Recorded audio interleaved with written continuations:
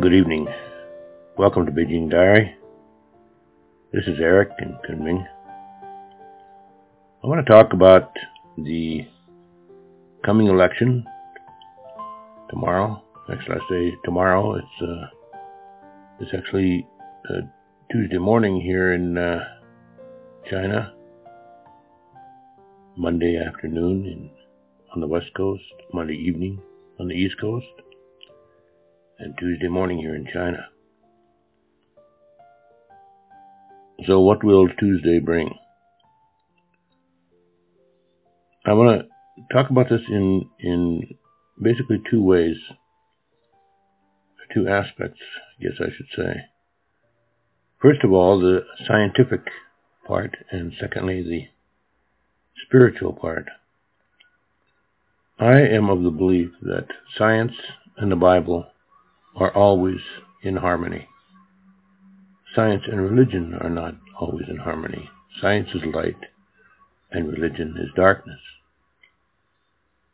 And there's a conflict between science and religion. There's also a conflict between Bible and religion, sometimes. Religion is man's ideas about how to reach God. And God's ideas are not always the same as man's ideas. Religion comes from man. Religion is man-made. The Bible comes from God, as the Scripture says. All Scripture is given by inspiration of God and is profitable for doctrine, for reproof, for correction, for instruction in righteousness. So, what does the Bible have to say about this election? About how the process will take place? I want to look at both of these because it's very interesting and very, very important comparison. So understand where I'm coming from. I always I look at the science and the Bible as both being light. Man's ideas are darkness, but God's ideas are light. Science comes from God. The Bible comes from God. So first, the science. Polling is broken. It doesn't work. That's why there's so much anxiety on both sides, because the polls are showing Biden ahead, but we know from the election of 2016 that the polls, in that election did not predict the winner. I remember reading the New York Review of Books, stuff like, New York Review of Books, when, was it Bob Silver? I think that's his name. When he was running it, it was a fantastic literary magazine, but now it's become sort of a left-wing political rag. And I was reading, if Trump loses by a very wide margin, we may become overconfident. That's the way people were thinking, The day before the election, I had it on my screen. I should have done a screen capture of it. New York Times saying Hillary has about 89% chance of winning, and everybody thought she was going to win. She had the glass ceiling already there. They didn't get to use it. So Democrats who remember 4 years ago are not exactly confident. But there's a bit of angst on the Republican side too, because things have changed. Are the polls really as inaccurate now as they were then? Nobody knows. All right, so why are we having this problem? This might be a little boring for you, but it's really important. So pay close attention. The principle is probability. Probability is science. It is nature. It is God-given. It is absolutely dependable. Now, when I say probability, I'm talking about the pattern. So take a piece of paper, number from 1 to 100, and then toss a coin 100 times. Make sure you flip it so that it spins several times, so that there's not anything you're doing to influence how it lands. And then write it down, number 1, heads, tails, whatever. Number 2, number 3, and 1 to 100. Spin it 100 times. Now, Can I predict what number 37 is going to be? Of course not. Because each coin toss is separate from each other, you know. It could be heads, could be tails. But I can absolutely guarantee you you're not going to have 99 heads and 1 tail. You see, with probability, the individual result is not predictable. But the pattern is very predictable. Now, why is that important? Because polling is based on probability. You want to know how 1 million people are going to vote. So, how are you going to find that out? Actually going to talk to 1 million people? No, pollsters don't do that. They might talk to 1,000 people. Less than that sometimes. Can you actually predict how 1 million people are going to vote by only talking to 1,000 of them? The answer to that question is yes, you absolutely can. If, capital letters, boldface, if that 1,000 people is a truly random sample of the million. So how do you get a random sample of 1 million people? Well, you get 1 million little strips of paper, write everybody's name on it, and get this great big hat, and find out how to shake, because it's going to be huge. Well, there are a variety of ways. With computers, it's not that hard, I suppose, to generate. And although I don't know how much random generators are really random. I use them quite a bit in my teaching. We used to have discussion groups, and one student came to me one day and said, "We're always in the same groups. We should change around a little." I said, she's got a point. I wrote a little program in PL/SQL, put a random generator in it. Every time we had a discussion, I'd just run that little thing and say, "Okay, here are the groups. They're all assigned randomly." But let me talk about polling and why we're having trouble. When I was a kid, I grew up in Japan, but I lived for 4 years of my childhood in North Dakota, a small town in North Dakota. And I went there when I was 3, and I went back to Japan when I was 7. And Williston at that time had, 10,000, 12,000 people? I don't know. A small town. And we had a phone book. And every house in town had a landline, and their name was in the phone book. Now later, when I got into high school and college, I started to hear about unlisted numbers. What was an unlisted number? And cell phones. But in those days, no cell phones. Everybody's name was in the phone book. So you could literally pick every 10th name in the phone book, and you'd probably have just about a perfect random sample of the population. But now, cell phones, how do you do that? Well, you can take the voter registration rolls. Assuming you have to be registered to vote in a given state, you can take the registered voter list, get a random sample of that. But the problem with that is there are a lot of people who are registered to vote who don't even live in that state anymore. Lots of others who are registered but aren't actually going to vote. How do you find that out? Well, you can ask questions like, how likely are you to vote? And so on.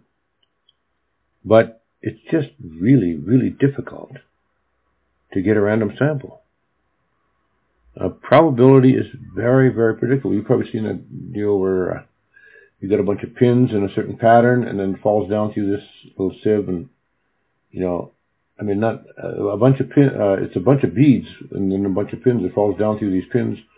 You can watch these little BBs, going down. You cannot predict where any particular one of them is going to land, but you can absolutely predict the pattern. It's the same every time. So probability is very, very reliable if it's completely random. So if you come to me and say, "Well, I flipped that coin 100 times and I got 75 tails," well, my question to you would be, was every toss random? Well, I thought for a while I thought there were getting to be too many hits, so I sort of helped it a little bit. Well, then it's not random anymore. If it's not random, you haven't got you're not dealing with probability. Now, a good example of this is Nevada. I was in the trucking industry for 7 years, drove the highways of America, and I used to stop at casinos a lot because they had really cheap meals. I remember one time I was coming through Reno, ran into a wall of snow. It was late at night, and it was just unbelievable, heavy snow. And I was really upset. I thought, man, I do not want to be stuck out here on the highway. I got to get to Boomtown. Boomtown is right west of Reno. And I was so relieved when I pulled into Boomtown, fueled up, and snow was just piling down, but I managed to get back into a slot, and I was stuck there for about a week. But you can imagine if I'd been stuck out on the road. But why did I want to get to Boomtown? They got a huge trucker's lounge. They got a huge, the trucker's dining room, buffet, all-you-can-eat buffet, $3, $2 if you fuel. A beautiful place, a whole big RV park. So why is it so cheap? Well, the gamblers were paying for it. And even to go to the trucker's dining room, you had to walk past a lot of machines. I remember one time I was up in the northern part of Montana. This is in a smaller town. And I don't know what I was doing, which way my load was going, but I was walking on the sidewalk, and a lady said to me, "Do you know a good place to eat?" I said, "Yeah, there's a casino right down there. They got pretty good food." She said, "Oh, no, I couldn't go into a casino." I said, "What? I can't walk by the machines." She was serious. She was serious. She couldn't walk by the machines without put coins in it.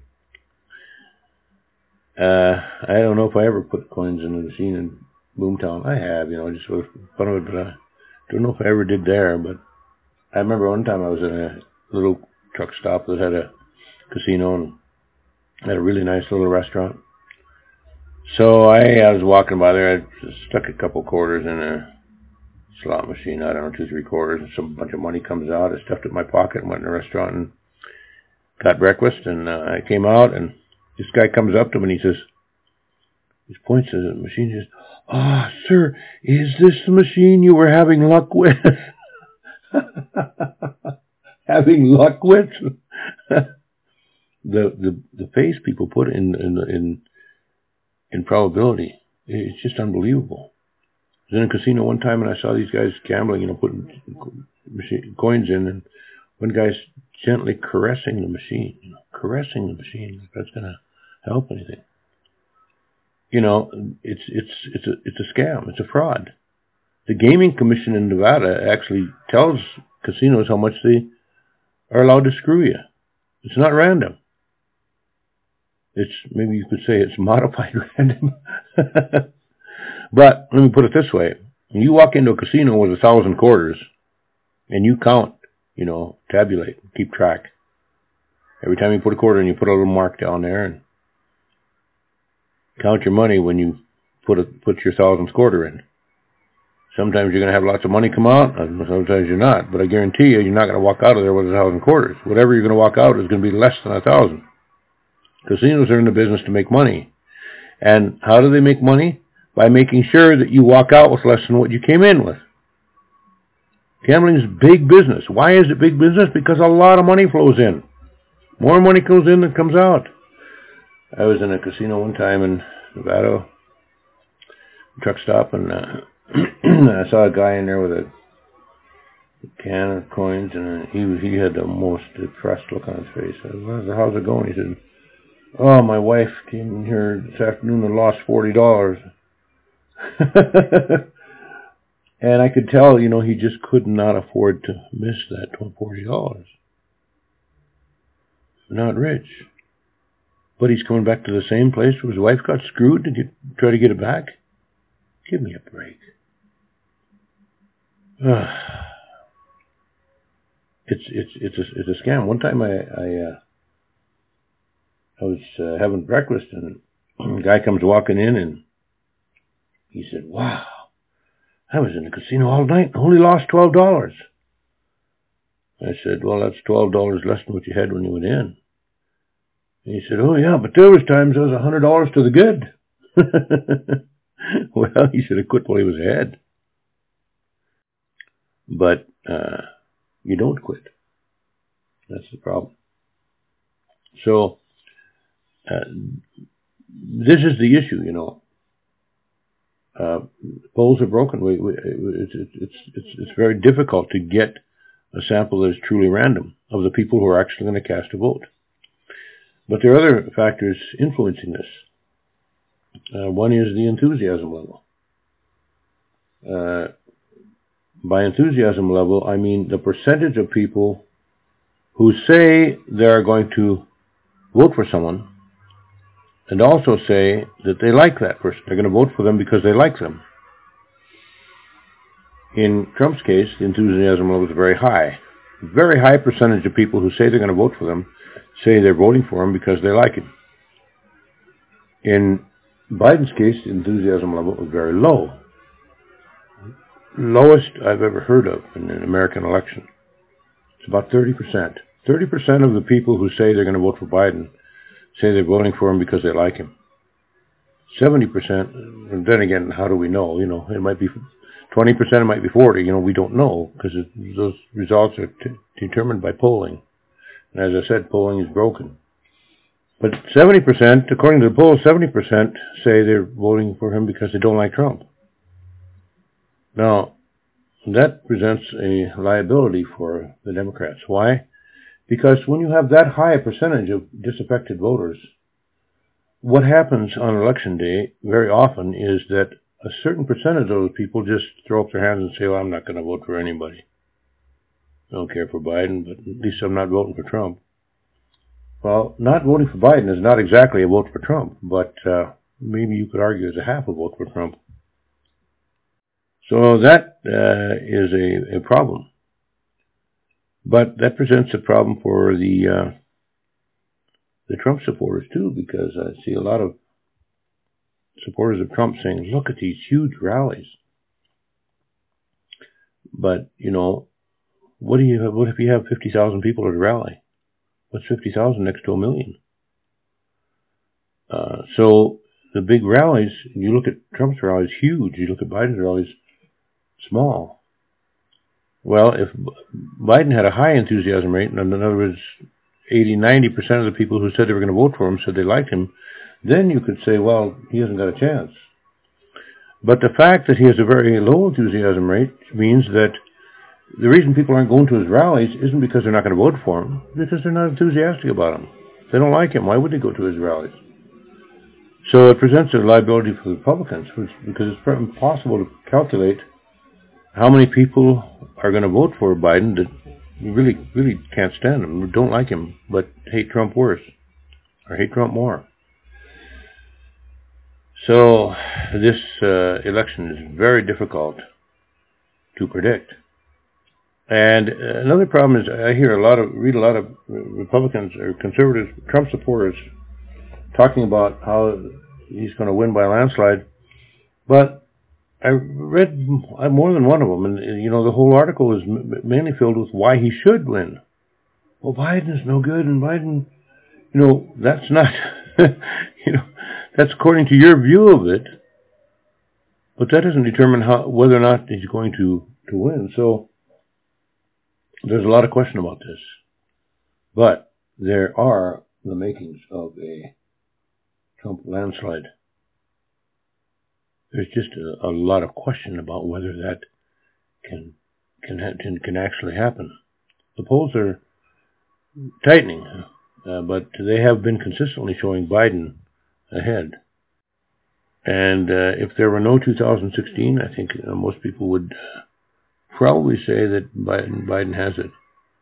But you see, because of 2016, the Democrats are not confident, except the ones who forgotten 4 years ago.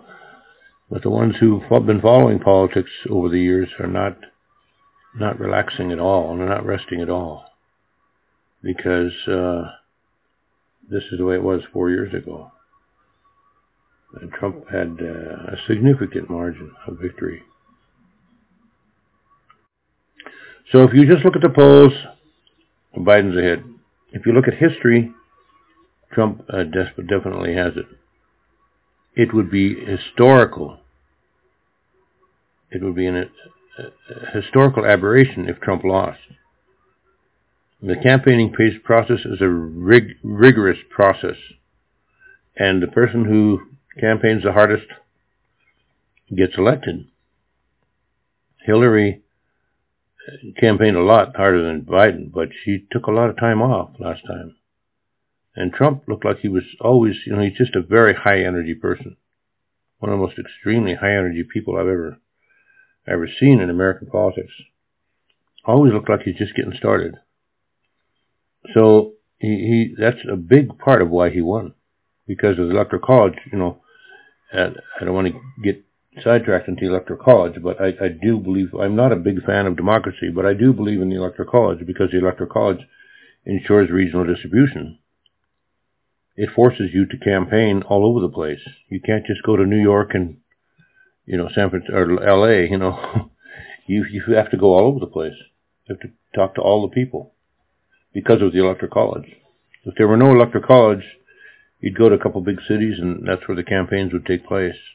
They'd forget the farm states. They're irrelevant if you don't have an Electoral College. So because of the Electoral College, the process is very grueling. And the person who sees the most people and goes to the most places wins. So if Trump actually ended up losing the way Biden has been campaigning, that would be historic. That would be absolutely bizarre. Biden over and over again putting a lid on his campaign at 9 o'clock in the morning. I mean, that would be strange. Really, really strange if he can win by doing that. But there's a lot of anger in America. A lot of hatred. And Trump is a very polarizing candidate. Even many of his supporters are saying he should be a shoo-in with the economy the way it is. 33% growth. I said, I wrote on Facebook, the person who's going to be elected, the people who walk into the voting booth and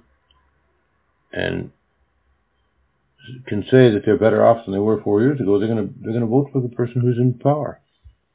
And that percentage is very high right now. It's like 56%. That's very high. Better off than you were 4 years ago. So history would put Trump in the White House. But the polls are saying Biden. But not by that wide a margin. And it seems to be tightening. So that has, if we look at 2016, and if the same thing happens, that could present a landslide for Trump. Okay, but again, as I said, the polls are broken. One pollster said the other day, if Trump wins, we're finished. He wasn't saying the country's finished like the Democrats would be saying, He was saying the polling industry. Polling is a high-dollar industry, and they're scared. The pollsters want Trump to lose, not because they don't like Trump, but because their industry is hanging in the balance. And they don't know what to do. It's not working. Polls are not predicting who the winner is. So if Trump loses, they've got a new lease on life. Maybe they can extend their existence for a while. But if Trump wins, it's like, what could our polls? And those are big, big companies. And they're trying, now some of them I think have a pretty strong political motivation. I don't see them being that objective, but like Rasmussen, for example. Rasmussen supposedly is supposed to be leaning more conservative. At least that's the reputation it has. But they even have been showing Biden ahead. And these are serious people. I was listening to Mark. This is Mark Rasmussen. I mean, these are knowledgeable, very experienced people in polling, but they're really having difficulty. They're really having a hard time predicting. So that's the scientific part. Now I want to talk about the spiritual part of it. Where does God come into the picture? as if God comes into the picture. God created the picture. Let's take a break, and when we come back, I'll talk about that aspect of it, which is equally as important. I say equally. I should say more important, but really not, because science also is created by God. God is over everything. But I want to talk about the spiritual side of it when we come back. I'm Dodd Morris for Ruth Kramer with Mission Network News. The U.S. presidential election will be decided tomorrow, though it may take days to count the votes. Ron Hutchcraft of Ron Hutchcraft Ministries says Christians need to model the unconditional love of Christ at a time of strife and bitter division. The election results will cause some people to rejoice. Others will be disappointed or even afraid. Christians need to treat others with respect, understanding, and gentleness, always pointing to Jesus Christ as the one true King. And even as the Philippines struggle through flooding, storm damage, terrorism, and COVID-19, there's an encouraging story. A local ministry leader and 3 co-workers were waiting to get through a security checkpoint on Mindanao. The leader began sharing the gospel with the Muslim soldiers who were detaining them. By the time he was finished praying, the group of soldiers had accepted Christ. Considering the mountain of challenges faced in the Philippines, it's an amazing story, and you can learn more at missionnews.org. Yeah, fear. That's interesting. I would have said anger or hatred. But yeah, I think people are scared. The America that we have known seems to be, America, I would say, is a civilization in decline. America is turning away from God, and it's becoming,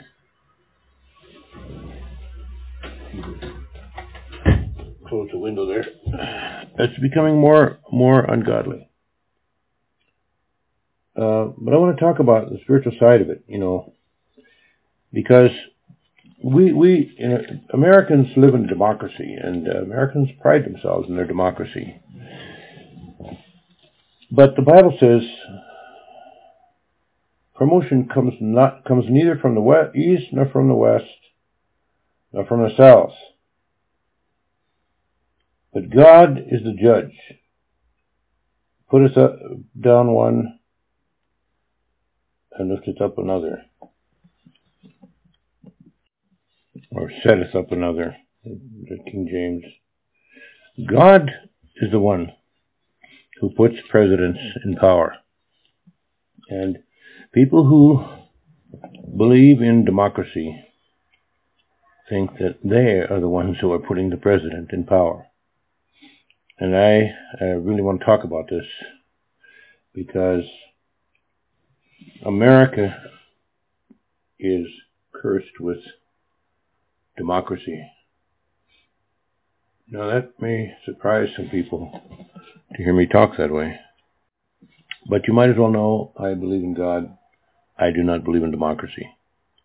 I'm not principally opposed to it. But I think there is a problem with putting faith in it. You see, democracy is not the source of freedom. I was talking to one of my Israeli coffee bar friends in Beijing one time, and I said, people think freedom comes from democracy. Democracy does not produce freedom. And he said, well, you're right that democracy does not guarantee freedom, but it'd be hard to have freedom without democracy. Well, that's interesting, but I don't think it's necessarily true. The Bible says righteousness exalts a nation, but sin is a reproach to any people. Americans modified that a little bit. They say democracy exalts a nation, and tyranny is a reproach to any people. Americans despise tyranny, exalt democracy. The problem is that democracy does not bring freedom. And this is a problem that so many Americans have fallen into, even Christians. If we can just make all these countries democratic, everything will be wonderful. I'll tell you what, if China became a democracy today, I would leave tomorrow. There's no way I would want to see American-style democracy in China. Democracy, historically, is an aberration. It's bizarre.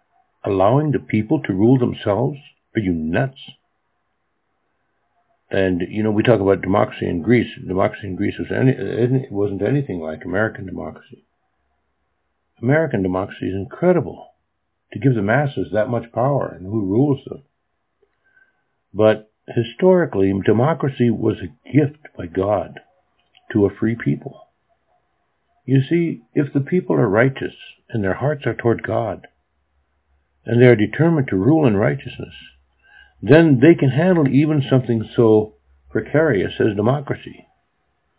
But when the people become wicked and turn from God, then democracy becomes tyranny.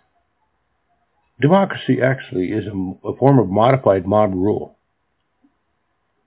It's not a good form of government. And I'm reminded of that statement attributed to Churchill, democracy is a very bad form of government, except all the others which are so much worse. I used to see that on a program when I was a kid in Japan.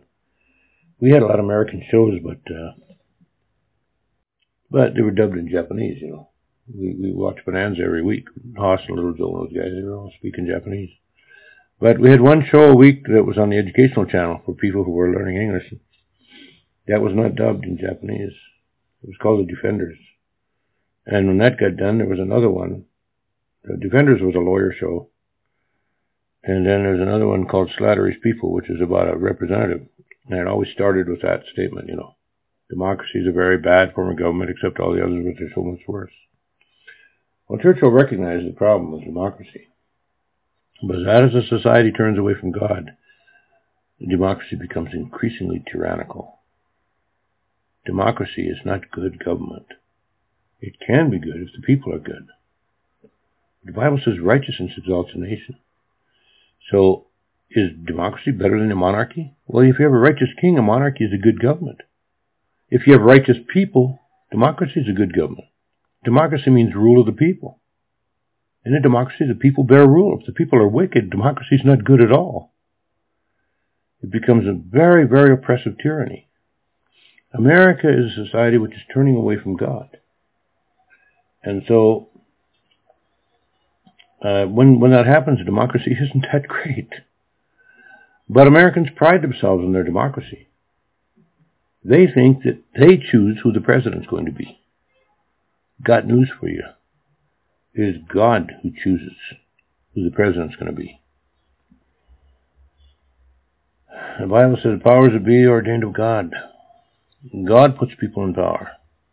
Now let's look at American history. In the 2016 election, Hillary won popular vote, and the overall popular vote. I have to emphasize that, because she only won the overall popular vote. There are many other popular votes. There are 3,000 counties in the United States, 50 states, but 3,000 counties. Donald Trump won the popular vote Hillary Clinton won the popular vote in about 500 of those counties, and Donald Trump won the popular vote in 2,500. So who should be president? You see, the Electoral College ensures regional distribution. So if you just look at the overall popular vote, Hillary should be president. But if you look at who won the regional distribution, it's Trump by a landslide. That's why the Electoral College is important. I don't want to get sidetracked on that, but I'll do that in a separate lecture. I had a lecture I prepared for my students on the Electoral College, and I'll do a podcast just on the Electoral College sometime and explain that, why it's important, why it's critical. It ensures regional distribution. Alaska has 3 electoral votes. What's their population? It used to be 600,000, maybe 700,000, less than a million, I don't know. But you say 3 out of 270, or whatever, total electoral votes is like 435. That's not very much, but it's a whole lot more of a percentage than they would be if it was just on the popular vote. Their votes would be relatively insignificant. Okay, so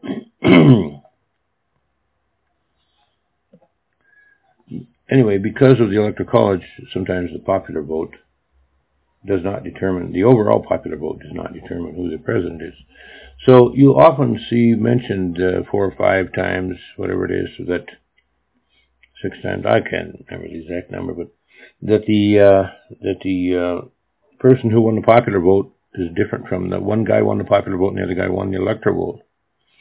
But the problem with that is that list of people, that only includes the situations where there were 2 candidates and one won the electoral vote and the other won the popular vote. But there's a whole slug of them where nobody won the popular vote. If you have a 3-way race, you can have a situation where nobody has a popular vote. One person has a plurality. So in most countries that don't have an electoral college, you have to have a runoff. So let's say you got 3 candidates, all 3 of them run, and then you take the 2 highest vote getters and have another election after that between those 2. It's called a runoff election, and that's what many countries have. America has avoided that because of the electoral college. So the electoral college means that sometimes the person with the popular vote loses, and sometimes the person with a small plurality of the popular vote actually becomes president. Plurality, but not a majority. Minority of the popular vote. So here's the trivia question. Okay? Which president in American history was elected president, got to the White House with the smallest minority? Which president in American history was put in the White House with the smallest minority of the popular vote? I think it was 41%. You know which one it is? His name was Abraham Lincoln. It's a 4-way race. Very divided country at that time. In fact, I don't think historians have been able to identify a single vote for Lincoln in any of the southern states. You talk about hatred. Well, there was hatred that lasted for more than 100 years. I've mentioned about my friend Bill, who's from North Carolina. And we talk about history, talk about a lot of things. Every single time I mentioned Lincoln, he always had the same statement. I'm not sorry Lincoln was shot. I'm just sorry he wasn't shot 4 years earlier. He was a nice guy too, a really nice guy. Couldn't stand Lincoln. He hated Lincoln as much as some people today hate Trump. America's a very divided country, and it's a divided country today. And if I spent a 10-year period there in my life. Well, it was about 20 years ago. More than that now. I don't know. 20, 25 years ago, I spent 10 years studying the American Civil War. And I was reading for a while. I was reading about a book a month. And the divisiveness, of course, of the country, seeing a country falling apart, it's kind of a tragedy. But now, what I see in America is really quite frightening. Because a lot of that same sentiment is present. America is really, really in a very bad situation. A very divided country. But you see, here's the problem. Americans think they choose the president. So Americans say, because of democracy, we can have a great president like Lincoln. No, because of God, you can have a great president like Lincoln in spite of democracy. If democracy put the president in power, then the person with the highest majority would be the greatest president. But the person who was the greatest president was elected with the lowest minority in history, lowest percentage of the popular vote in history, in American history. Greatest president, elected with the lowest minority of the popular vote. God it is who exalts one, puts down another. And the prophet Daniel talks about this. He says, God removes kings and he raises up kings, puts kings in power. And there's actually a story in the book of Daniel about Nebuchadnezzar. he had a dream about the tree being cut off. He had several dreams, but anyway, this one dream, Daniel said, "You're going to be brought low," and he exhorted him to repent, to change his ways. So what do you see? The very next section is Nebuchadnezzar is parading around, talking about how great he is, because thinking about how himself and what the great thing that he's created, and he was a great king. But it's like, man, you forgot that dream so quickly, and bang! Immediately, he lost his reason, became insane, and literally lived like a cow and ate grass in the field for 7 years. And then he was restored to power. And I believe that Nebuchadnezzar actually came to faith in God through that experience. Not his sons and grandsons, those, but Nebuchadnezzar himself really seemed like he came to believe in God after that, because he realized God is able to humble anybody. God brought him down to nothing. He literally ate grass. He was crazy. Ate grass in the field like a cow, lived like a cow for 7 years. And then was restored. Reason was restored, and actually restored to power, restored to his kingdom. He was a great leader. How could that happen? That a cow could become the leader of the country? He was just, wasn't really democracy, but the people just accepted that he was the king. The king's back. God it is who exalts one and brings down another. All authority comes from God. All power comes from God. And so Americans, at the outset, had this gift called democracy. And they worship God, and they recognize we're one nation under God.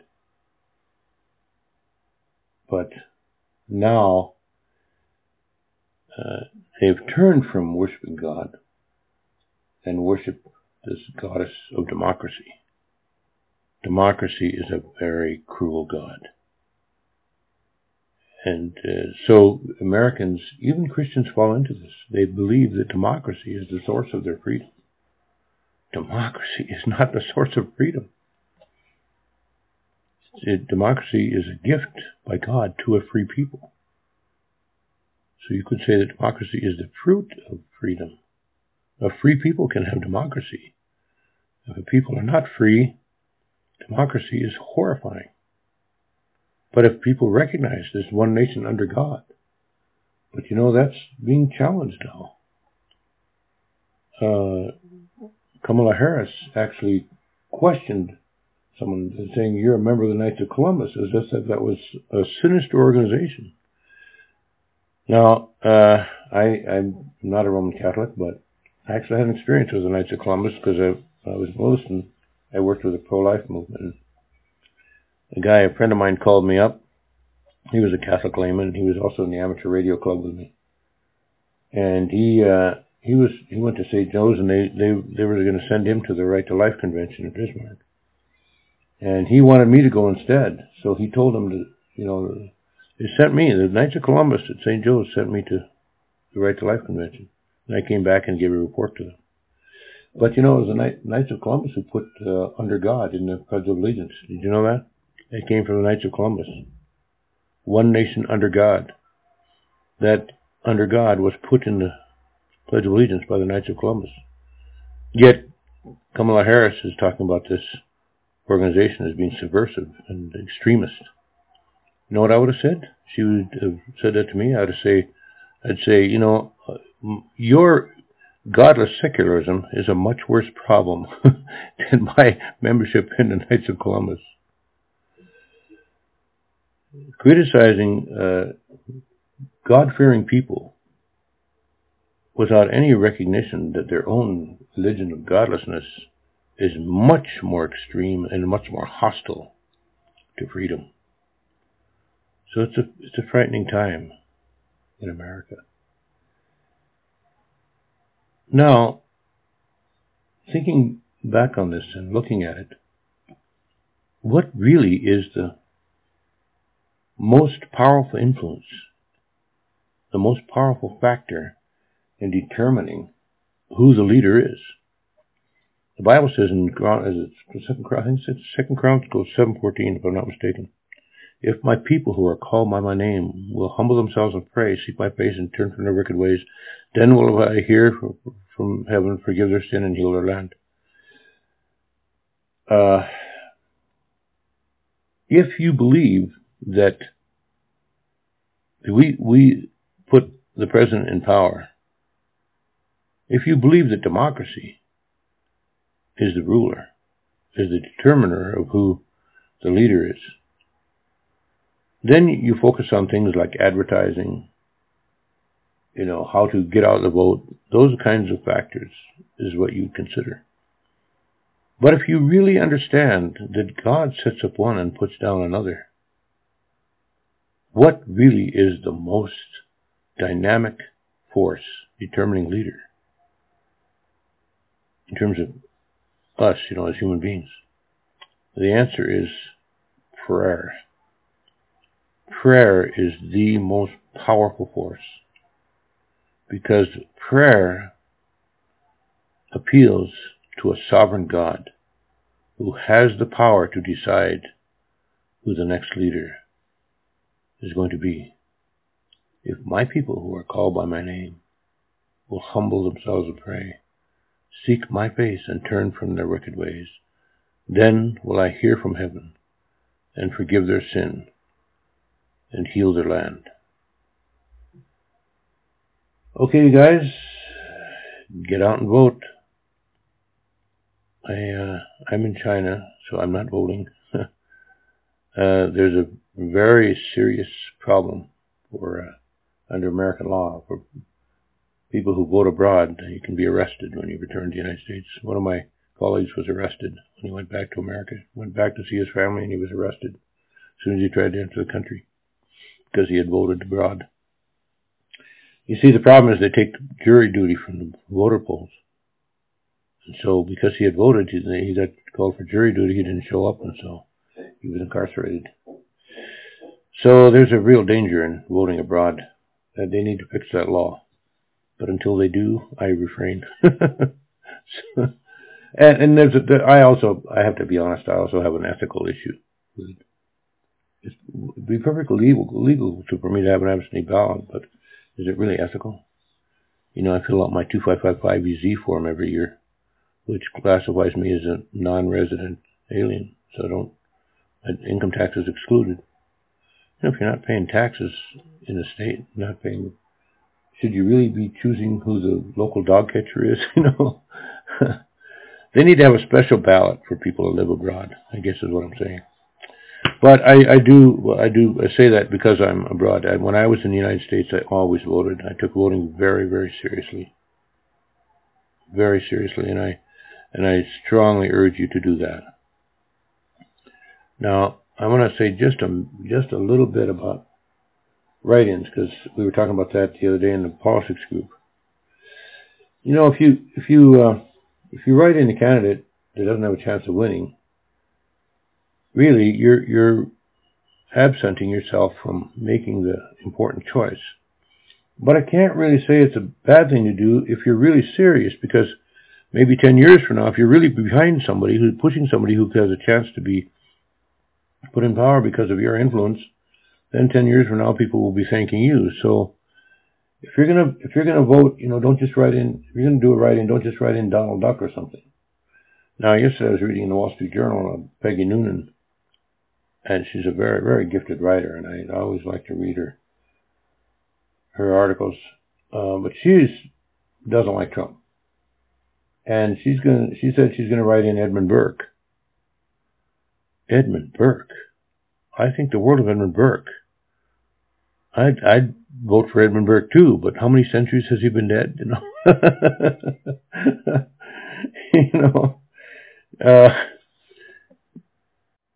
Her writing is actually obviously a political statement. Edmund Burke is the father of conservatism, so she's saying, I'm conservative to the core, but I don't like Trump. I don't think that's a good idea. You make yourself irrelevant to history. Well, maybe not. She says she's making a statement, but no, I really think you are making yourself irrelevant to history. You have a chance to choose. look, when you walk into the voting booth, if there are two angels on the ballot, you pick the best angel. But if there are two human beings on the ballot, it's a real simple choice. You pick the one who's least likely to create a problem or going to bring the least amount of evil or do the most amount of good. It's just a simple choice. It's, the lesser two evils. Which person, they're both imperfect people, but which, in terms of their policies and what they're going to do to the country, is going to cause the least amount of heartache and the least amount of damage and make things the most positive for those who want to walk in righteousness and follow God's ways.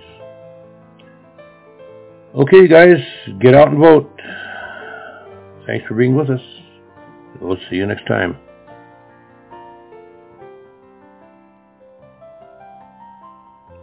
This podcast is hosted online at beijingdiary.podbean.com. That's beijingdiary.podbean.com.